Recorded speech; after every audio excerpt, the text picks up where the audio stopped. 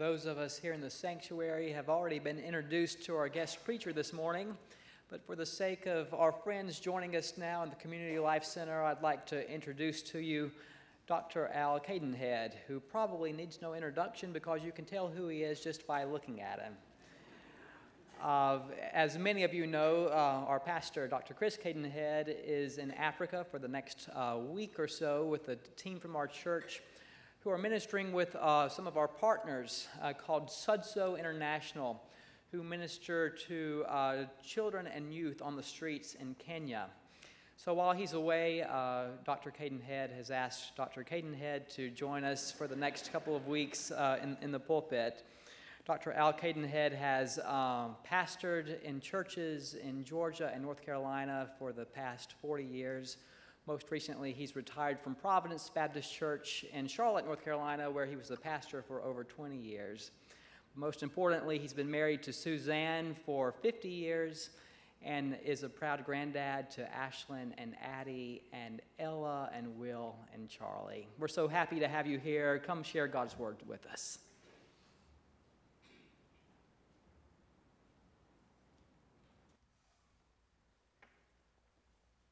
Good morning. To you and to you who are worshiping in another setting. I'm so sorry that I'm all Chris could find to fill the pulpit for this particular time. I know he tried all kinds of other possibilities and ended up with just his old worn-out father, but I'm glad to be here. At my age, I'm just glad to be anywhere. I certainly will be praying and hope all goes well with their trip. I think Addie said it best. Addie is, I don't know how much Chris talks about Addie, but I've used Addie for more sermon illustrations than I have Jesus at times. And she's always got something to say. And when Chris was leaving, Addie's final words to him happened to be, "Daddy, don't get sick and don't get killed." So, that's straight from Addie. But before I begin, let me take a very serious moment, an opportunity to, on behalf of myself and Suzanne, who will be joining us for the second service, to just offer a number of thank yous in several directions. Suzanne and I spent 46 years in the pastorate, and we are very well aware of the hazards and the demands as well as the joys of being a pastor, and have felt very good that with Chris growing up as a PK, and you know what that means, that with all of those years of seeing not only the good part of the church but also the underbelly of the church, that even then he was willing to accept the role and call as a pastor. So there's no doubt in my mind that Chris and Heather certainly are where they are supposed to be because God has called them to be. And I will say, also on behalf of Suzanne and myself, that, by the way, Suzanne's Chris's mother, just so you'll know, in case there's any question about it, but that we are glad that Chris and Heather are here. And I say that very sincerely. As a pastor for a lot of years, and then as a VP for college relations, for church relations in a college, from which I've just retired also, I am sadly aware of just how many unhealthy churches there are out there. And that's not anything that I say with any kind of joy. But Bonsack is such a cut above.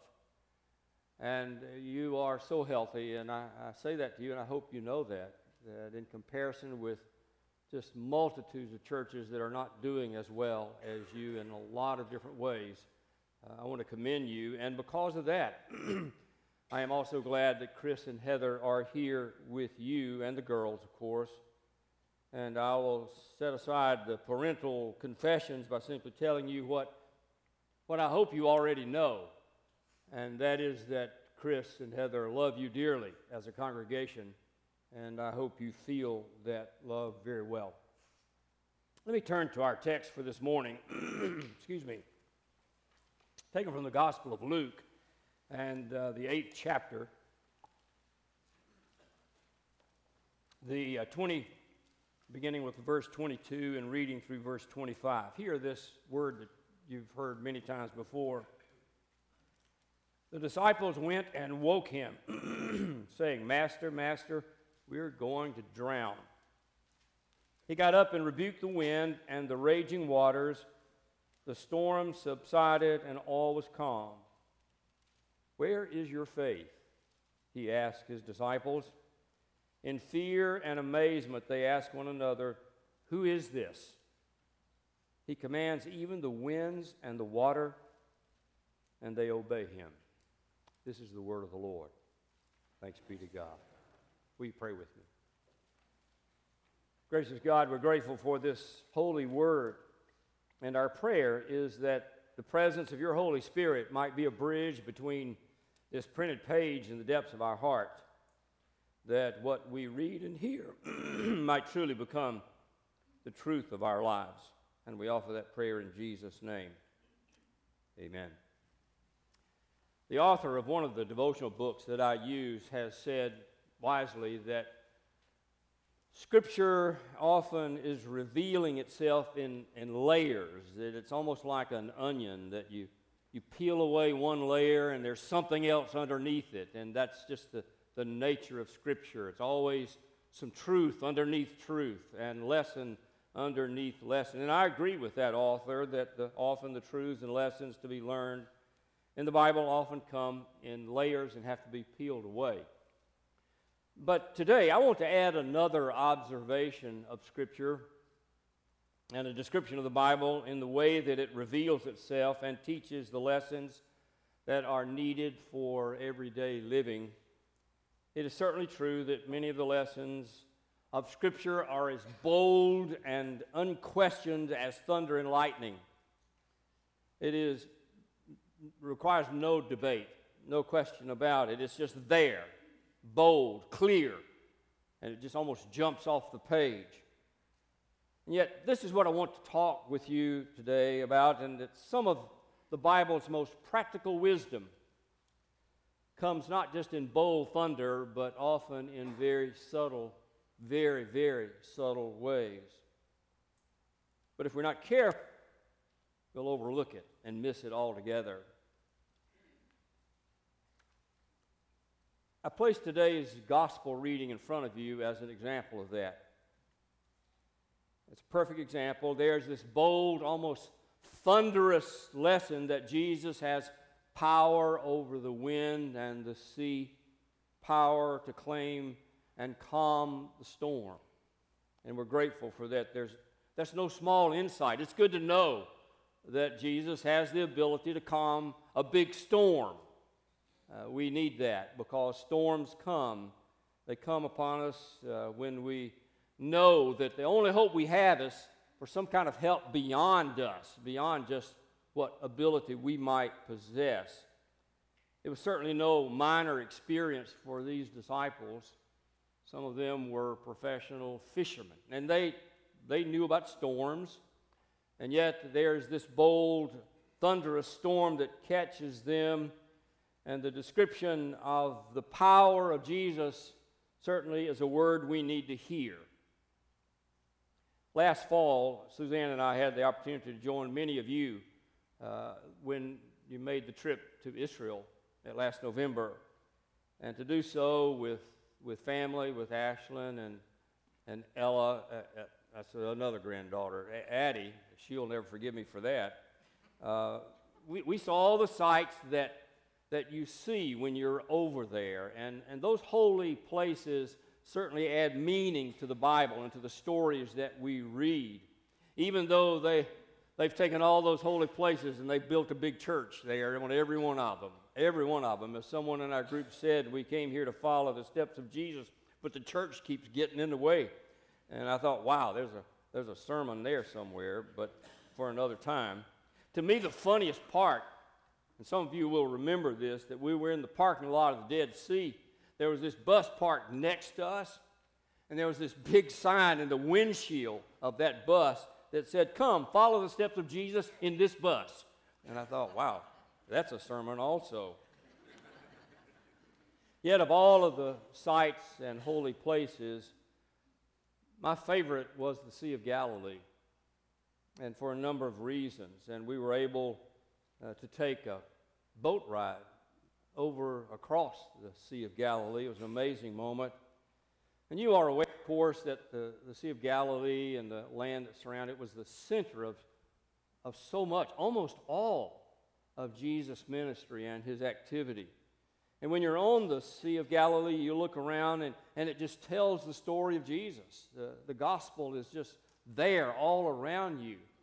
But one of the things that I appreciated most is that when you're on the lake, on the sea, and we were, you're able to see the topography, the land, and how it flows around the Sea of Galilee, and they call them mountains.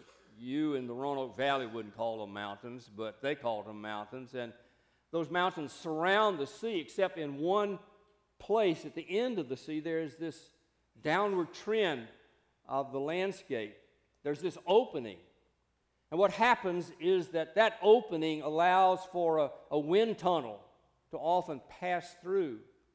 And that's why often storms just brew up all of a sudden. They blow and come upon the Sea of Galilee almost with no warning.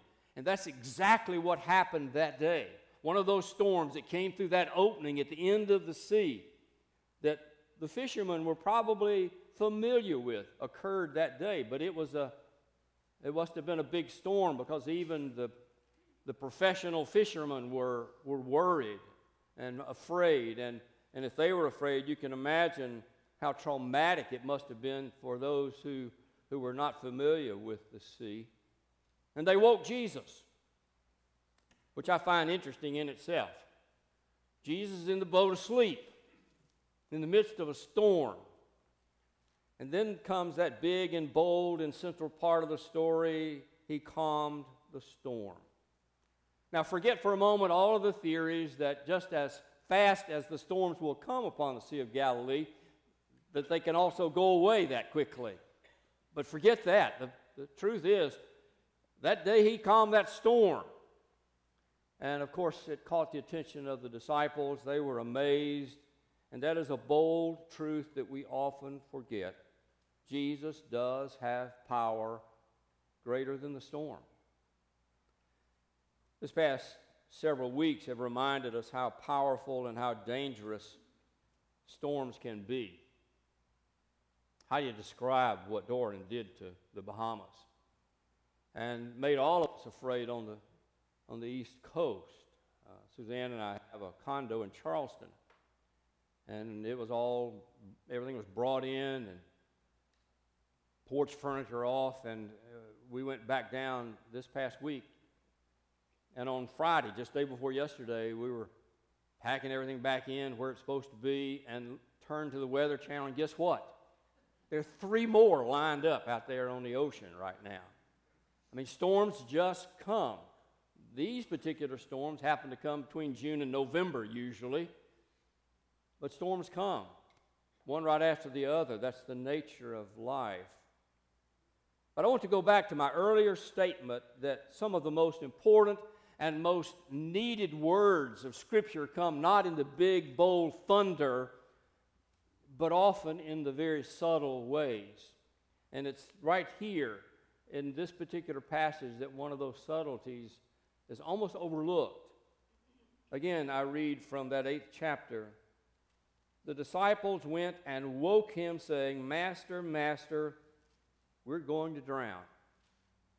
Yes, he did calm the storm, and we're grateful for that. And the disciples, nor Jesus, they were not doing anything wrong. They were not being negligent. They were just doing what they were supposed to do. And the storms come, whether you've created them yourself or not. The storms just come. And they had no weather service. There was no phone where it pops up on your phone and says rain will begin at 5:45 p.m. I'm always amazed at that. And we were moving around so much that sometimes I got to figure out which town is he talking about. But There was no weather forecast for them. It just happened. The storm came. On our trip last year, those of you who were there remember that we had the privilege of seeing a boat that would have been very much like the boat the disciples and Jesus would have been in that day. They had managed to pull it from the Dead Sea, and by it being underwater, it was preserved. We were able to look at a boat just like the one that Jesus and the disciples would have been in, and it would have been very frightening to be in a storm in that boat. It's frightening to be in any kind of boat during a storm. I can't say much because I have been in storms on the water, and they have been very frightening.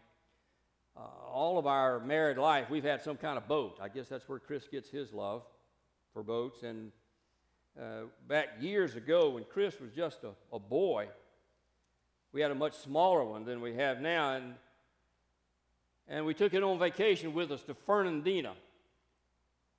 And along with us also in our group was our attorney and his wife, and a doctor and his wife.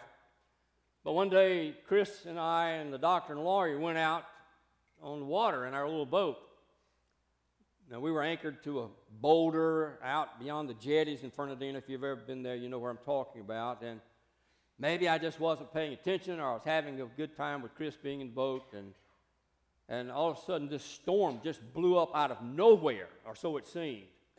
And it was powerful, and all of a sudden the boat was rocking so hard that it literally broke the line to the anchor that was to the boulder, and I didn't go back and get my anchor. We turned around and we started heading in, and the waves were so big that the front end of the boat was literally going underwater. Now, Chris was loving it. He thought he was at Carowinds and having a ride of some sort. But I looked back, and the lawyer and the doctor who were sitting in the back of the boat had their heads between their knees. And I couldn't tell if they were praying or if they were throwing up or both. I wasn't sure which one it was. But they promised me when we finally got back in, okay, that they would never go out with me again in a boat. And they've kept that promise all these years since then.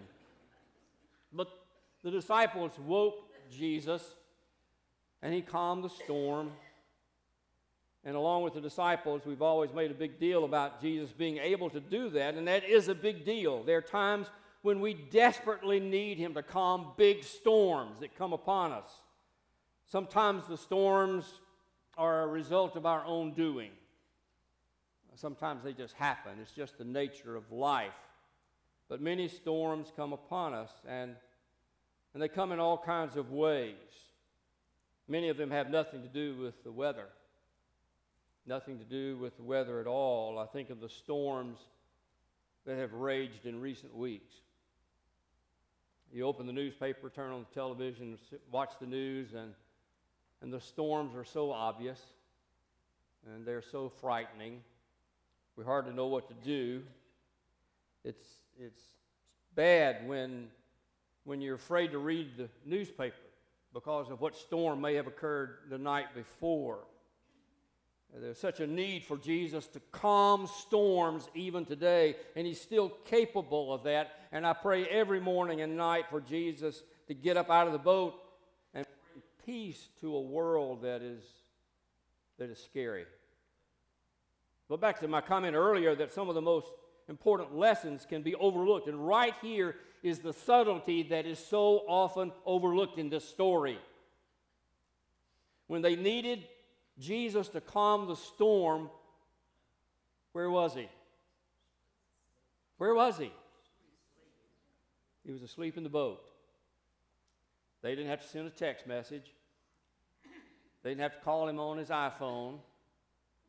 He was already in the boat with them. All they had to do was just wake him up and remind him that there was a huge storm, as if he needed reminding of that. He was with them all the time. And I find great comfort in that when the storms come, and they do come, that he's already there with us. He's already in the boat with us. And that's a very subtle part of the story that's often overlooked, and it is so encouraging. My friends, storms are inevitable. We can't keep them from happening. Sometimes with a little warning, sometimes they just blow up in a hurry and engulf us. And they occur for all of us. And if you think that because you are a Christian that you will be spared storms, then you're fooling yourself. If you think that just because you are a good, solid, strong Christian church, that as a church you'll be spared storms, then you're going to be disappointed. Disney World is a long way away, and I'm afraid you'd have to go there to find that kind of world. I'm not even sure Disney World can promise no surprises. And one reason that winds are in the forecast for you and for me is that we live in a time when change is occurring at warp speed. So fast. Yes, I know that change has always been going on, but never before has it gone on like it is now. And it impacts us in every dimension of our lives. There was a word that I grew weary of as a pastor and in the college setting. That's the word paradigm. I got so tired of hearing about the paradigm has changed. Well, guess what? The paradigm has changed. And that's the case in every dimension of our lives. Every dimension. So much has changed in the culture around us. It's certainly changed in the life of the local church. When I retired from Providence a few years ago, there were the typical interviews and questions asked and about plans being made. And often they would say to me, well, you've been doing this 46 years. It must be old hat to you. It must be so routine. And I had to be honest and say, no, it is the opposite.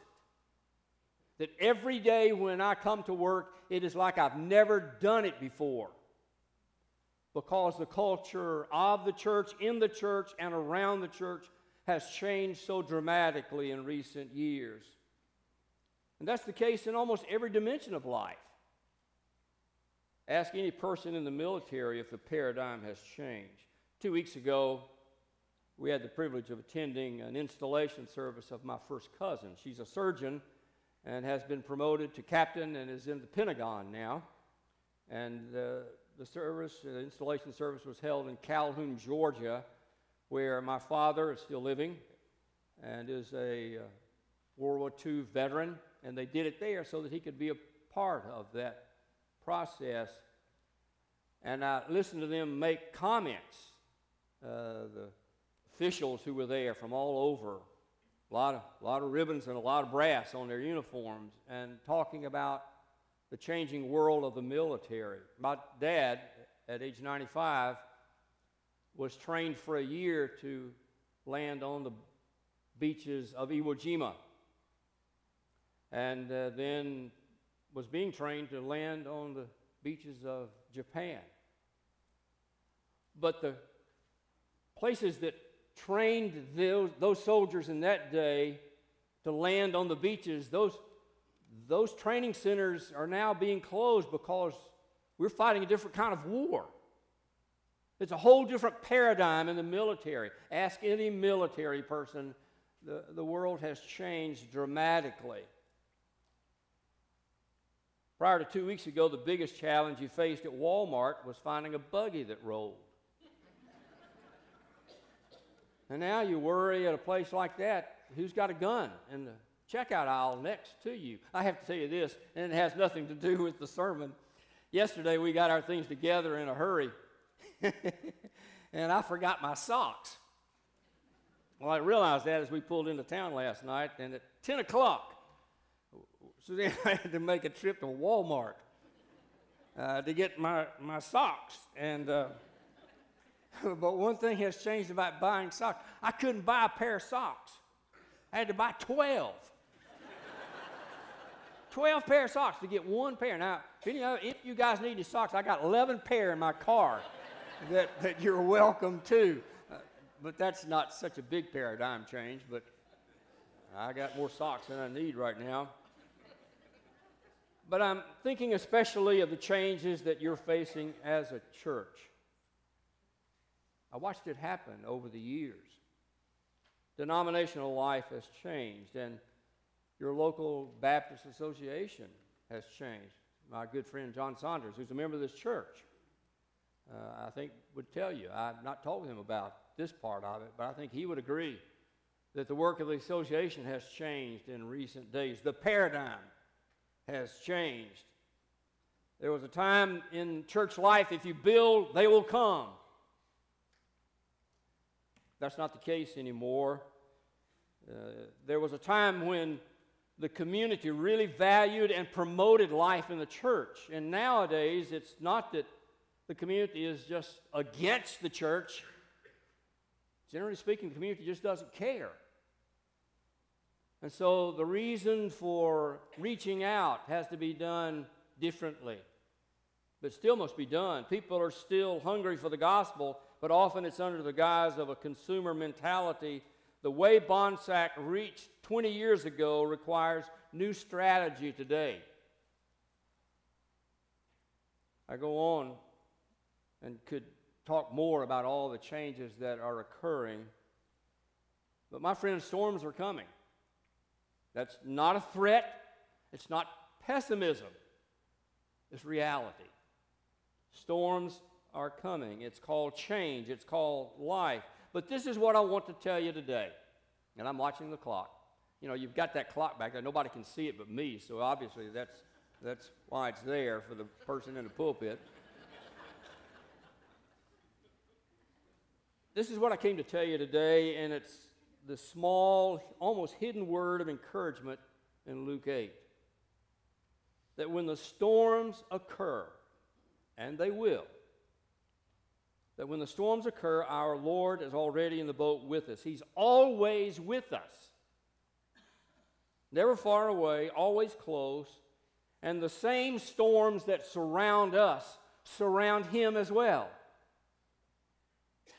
And he stands next to us and helps us navigate through the waves and the wind, and his presence does not release us from the need to navigate. And what is true in the life of the church is also true in your personal life, in our personal lives. Storms come. Sometimes we bring them on ourselves. Sometimes they just happen. My guess is that many of you, this very minute, find yourself in the middle of a storm. Or you have this sense that one's about to occur, or maybe one has just blown through. But storms occur in our personal life as well. You can't hide from them. Yet I find this incredibly encouraging, and it is a fact that we often forget. In case you didn't hear it, he's in the boat with us, regardless of the nature of the storm. Let me close by referring you to another part of the story, and possibly another subtle truth that we often tend to forget. It's best described in the final verses of Matthew. The same disciples that were with Jesus in the boat on the Sea of Galilee met Jesus there on that mountain, and he gave them some marching orders. And he concluded what he said to them by saying, "And lo, I am" what? "I am with you always, even to the end of the age." And I think he was reminding them that the storm that they had on the Sea of Galilee was nothing compared to the storms that lay ahead of them in the years to come. And that turned out to be true. But the important part of that word was that he would be with them. You see, before the ascension, Jesus could only be in one place at one time. But after the ascension, he could be in all places at all times. And that means he can be with you and with me, with all of us, regardless of what's going on, regardless of when it's going on. Which brings me back to where I started. Some lessons of the Bible are as bold as thunder and lightning. Like the storm Jesus calmed that day on the sea. But we also need to remember that which is more subtle. And it's a word that I think we need to hear this morning, like the fact that Jesus was in the boat with them. We should not forget that part of the story. You're in a boat called Bonsack, and there will be storms. That's not a threat, my friends. It's just life. And what I'm saying to you this morning is, do not forget that you are not alone. Not only do you have each other, and that's certainly important to remember, but you also have the ascended Christ in the boat with you. And when the storms come, you can hold on to the side or look for a line or a rope, or even better, you can find an oar and start rowing. Just don't forget. Hear me, please. Do not forget that you are not alone. You might have to wake him up. And maybe that's one of the reasons we pray, is to wake him up. But remember that the Lord is in the boat with you, and his final words were, "And lo, I am with you always, even to the end of the age." That's what I came to tell you today. Pray with me. Lord, we're grateful for that encouraging word, that you are with us regardless of what we do and whether we've brought the storm on ourselves or if it just comes out of the blue. Lord, we're grateful that we have the assurance that you're by our side, that you're in the boat with us, and that all we have to do is call upon you. And remember that the storm that surrounds us also surrounds you. So, Lord, be with us as we live out this day and this week, regardless of what comes our way, whether it's sunshine or dark cloud. Help us to remember that you are with us, and you still have the power to calm the storm. And we offer that prayer in the name of him who came to us as one of us, in the name of our Lord and our Savior, Jesus Christ. Amen. Maybe there's some commitment you need to make today, whatever that might be, to renew your relationship with the risen Lord, or to confess and to claim membership in a church, whatever there might be that's on your heart and weighing.